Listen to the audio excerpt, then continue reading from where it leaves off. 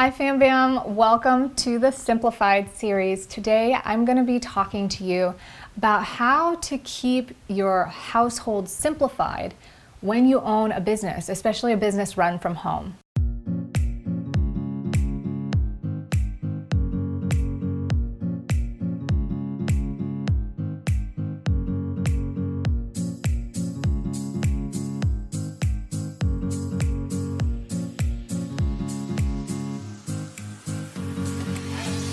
So last week we talked about how to simplify with a family, with your husband and your kids. And if that isn't difficult enough, I would have to say that keeping your home simplified when you work from home and own a business is probably the hardest area that I've had to deal with. So we sort of have a unique situation in which I produce content or commercial content, media, have brand sponsorships and partnerships, which I receive a lot of products just in totality of all of this combined.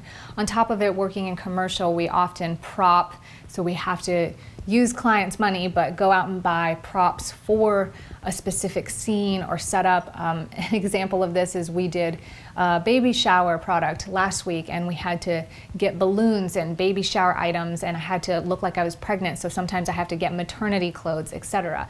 So it's a little out of a line with my own lifestyle, and hence why you're seeing a lot more of me here. But aside from the fact, given that there's obviously a lot of stuff that goes out and in within our household, and since we work from home, it was a very frustrating and very long process to figure out how to make it work for us in a way that allowed me to continue my job, but to keep myself totally sane.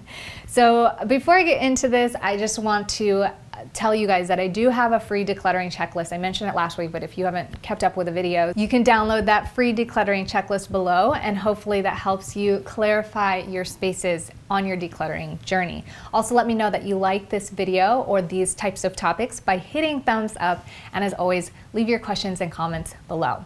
So the first tip that I have for keeping your spaces simplified if you own a business or have a home business is to work online.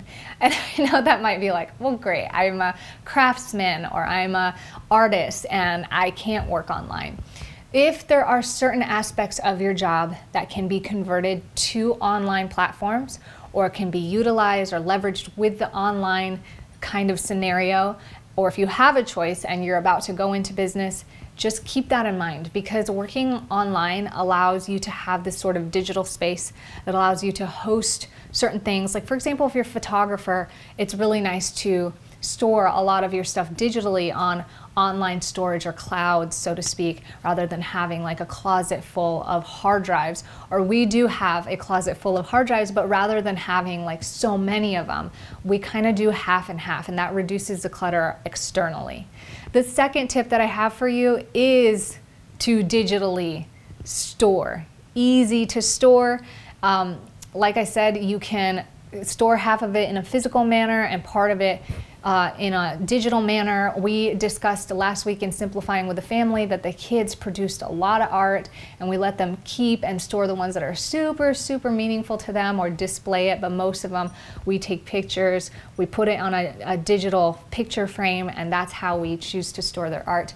It makes things really, really easy. Even if you are not a digital service provider or work online digitally, you can do simple things like storing your tax paperwork, your tax receipts, write-offs, files, client contracts, etc. digitally, rather than having a bunch of the old school, I'm gonna call it old school, file cabinets that take up so much space. Do whatever you can that can convert to a digital medium that helps you reduce the external clutter. The third tip that I have is to limit client products. This is more specific to our particular situation, but even if you have, let's say, your own at-home hair salon, I knew a friend whose mom had a little side office that had its own door outdoors, and she created a hair salon there, and it was attached to her home, but that's where her clients came in. And I know other friends who do this like with their massage business, and they utilize a space within their home and have products for their actual business, whether it's massage oils or hair products, things that you might be promoting to clients or things that you might be using for clients. Just limit the amount of products you get. Typically when you run a business, you do get a lot of free stuff from people who are trying to market to you, whether they're trying to say, hey, let me make you customized pens or like customized notepads. And so you start accumulating this stuff and thinking, I can use this later, or maybe this, maybe that, and storing it, and it just ends up taking a lot of space. So the fourth thing is to make sure that you reassess, reevaluate, donate, sell, and let go things that are not on your necessities list. And this could be things that you might have purchased. At one point, I had purchased a reflector arm so that when we were outside taking photos, we didn't have to hire an assistant to hold the reflector arm. This was great in theory on a still day, but most of the time there's wind, there's all these other elements, and when a reflector moves ever so slightly, it changes the whole lighting scenario. So it didn't really work out as great as I thought, and I've been holding on to this thing for like years. I mean, a couple of years now, and I just recently got rid of it. I said, you know, I don't know why I'm holding on to this. It's so bulky, and we've never used it, like not even once. It's time to let it go. Same goes for products or things that you get in from other people or things you might have brought in to see if you can offer it to your clients or test it within your market. You have to ask yourself, do I really need this? And for us, we get so much free stuff, both from people who are trying to be ambassadors or sponsors and from just our own client products, that it's really easy to be like, I could use this. Oh, this is nice. I want to try this out. I wonder how this would be. And because we get so much of it, it will just stock up so quickly. It stocks up so quickly. In fact, I try to give them away, and I find people who are really, really excited about getting them, and they're so excited. They're like, yeah, anytime. I love this stuff. Like, bring it over. I have friends that I share it with, families that I share it with. You know, we raffle it off to our community, etc. And by the time they realize that the amount of stuff that is donated just doesn't stop, they're finally like, you know what, it's fine. We're good now. We're good. We're overstocked. We have no more space. So it's an interesting thing when things rain in abundance, how it can just start to really overwhelm you and take away value from your experience and how you manage your life and what you need to do, the responsibility of owning all that stuff, really. So the fifth tip that I have, which I should probably mention in the first place, is to separate your work and your personal space. This is why we have an office, and I've always needed an office. I have tried working without an office. It is very, very, very stressful, and it's hard to psychologically to manage. When I am in my bedroom, I'm here to relax, not to work. When you've been working in it all day, your brain is wired to work in that room, so it makes it harder to sleep, and it really does reduce the quality of your life. So it's important to separate spaces, and if you can't have an office or a separate room, at least dedicate a corner of a room or of your house where it is your desk and that is your workspace, and you sit there purposefully to work, and you make sure that you stay there and not move it out. I will say we do move out on occasion, but it's very rare and it's very intentional. Like if I'm sick, but I still want to get stuff done, and it's better for me to lay in bed and I can get some stuff done while kind of half resting. You guys know how I feel about that. But it makes sense in my mind at that moment, then we will do those. The sixth particular tip that I have for this is to let go of unused equipment. This kind of goes back to number 4. Like I said, I was hoarding that reflector arm and we hadn't used it. So just take the time to reassess what it is that you actually need. Sometimes, like my hairstylist lady, she will accumulate a lot of combs, and some of them can just be refreshed or let go of. So just take the time to reassess and declutter your spaces. Number 7 in simplifying your home business is to not store all your old work. I know this sounds crazy. For us, we had over 1,000 clients our first couple years in business, and we have several hundred every single year that we work with. When you think of how much stuff we produce digitally, because that's our market, we create thousands of pictures on a weekly basis and dozens of videos on a weekly basis. And if we were to store everything, and I know some photographers are really good at storing their raw files, and they'll keep them for years and years and years. We just don't do that. We don't have time or space to do that. We have a disclaimer with our clients that they're stored up to a month, and if you are not needing work or you haven't requested copies of the source files, then they're gone.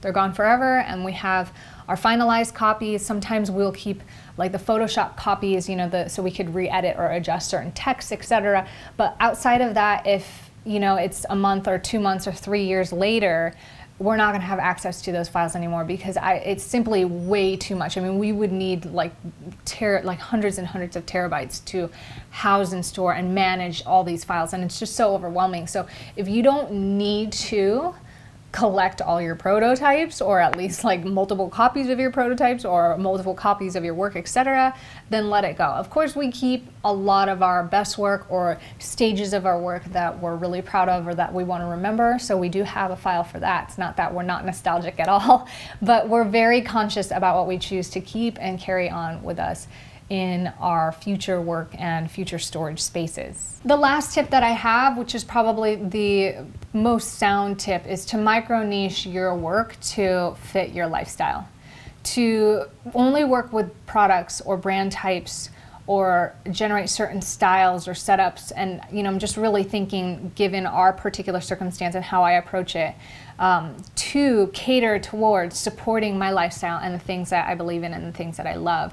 So a lot of the work that I do is yoga oriented and working with yoga brands and yoga products and creating yoga content, and that means a lot to me because yoga is a huge part of my life. And so not only does it not fall too far out of alignment, yes, it's a lot of products, but a lot of the products I will actually use, and I have a community around me who does use them and who I can pass them off to, and it's not just this wasteful thing where I'm just trying to pawn off actual crap to people, although that does sometimes happen. But for the most part, when I create a style in my portfolio, it reflects my personal style and what I want to do. Somebody once told me, does it take the fun away going to the beach because you have to work at the beach all the time? And I said, no, it's the reason I incorporated the beach, because I love being at the beach. My photos that I take at the beach is most closely related to what I'm really passionate about and what I really enjoy taking photos of and editing photos of. And so I really love heavily incorporating the beach in my work.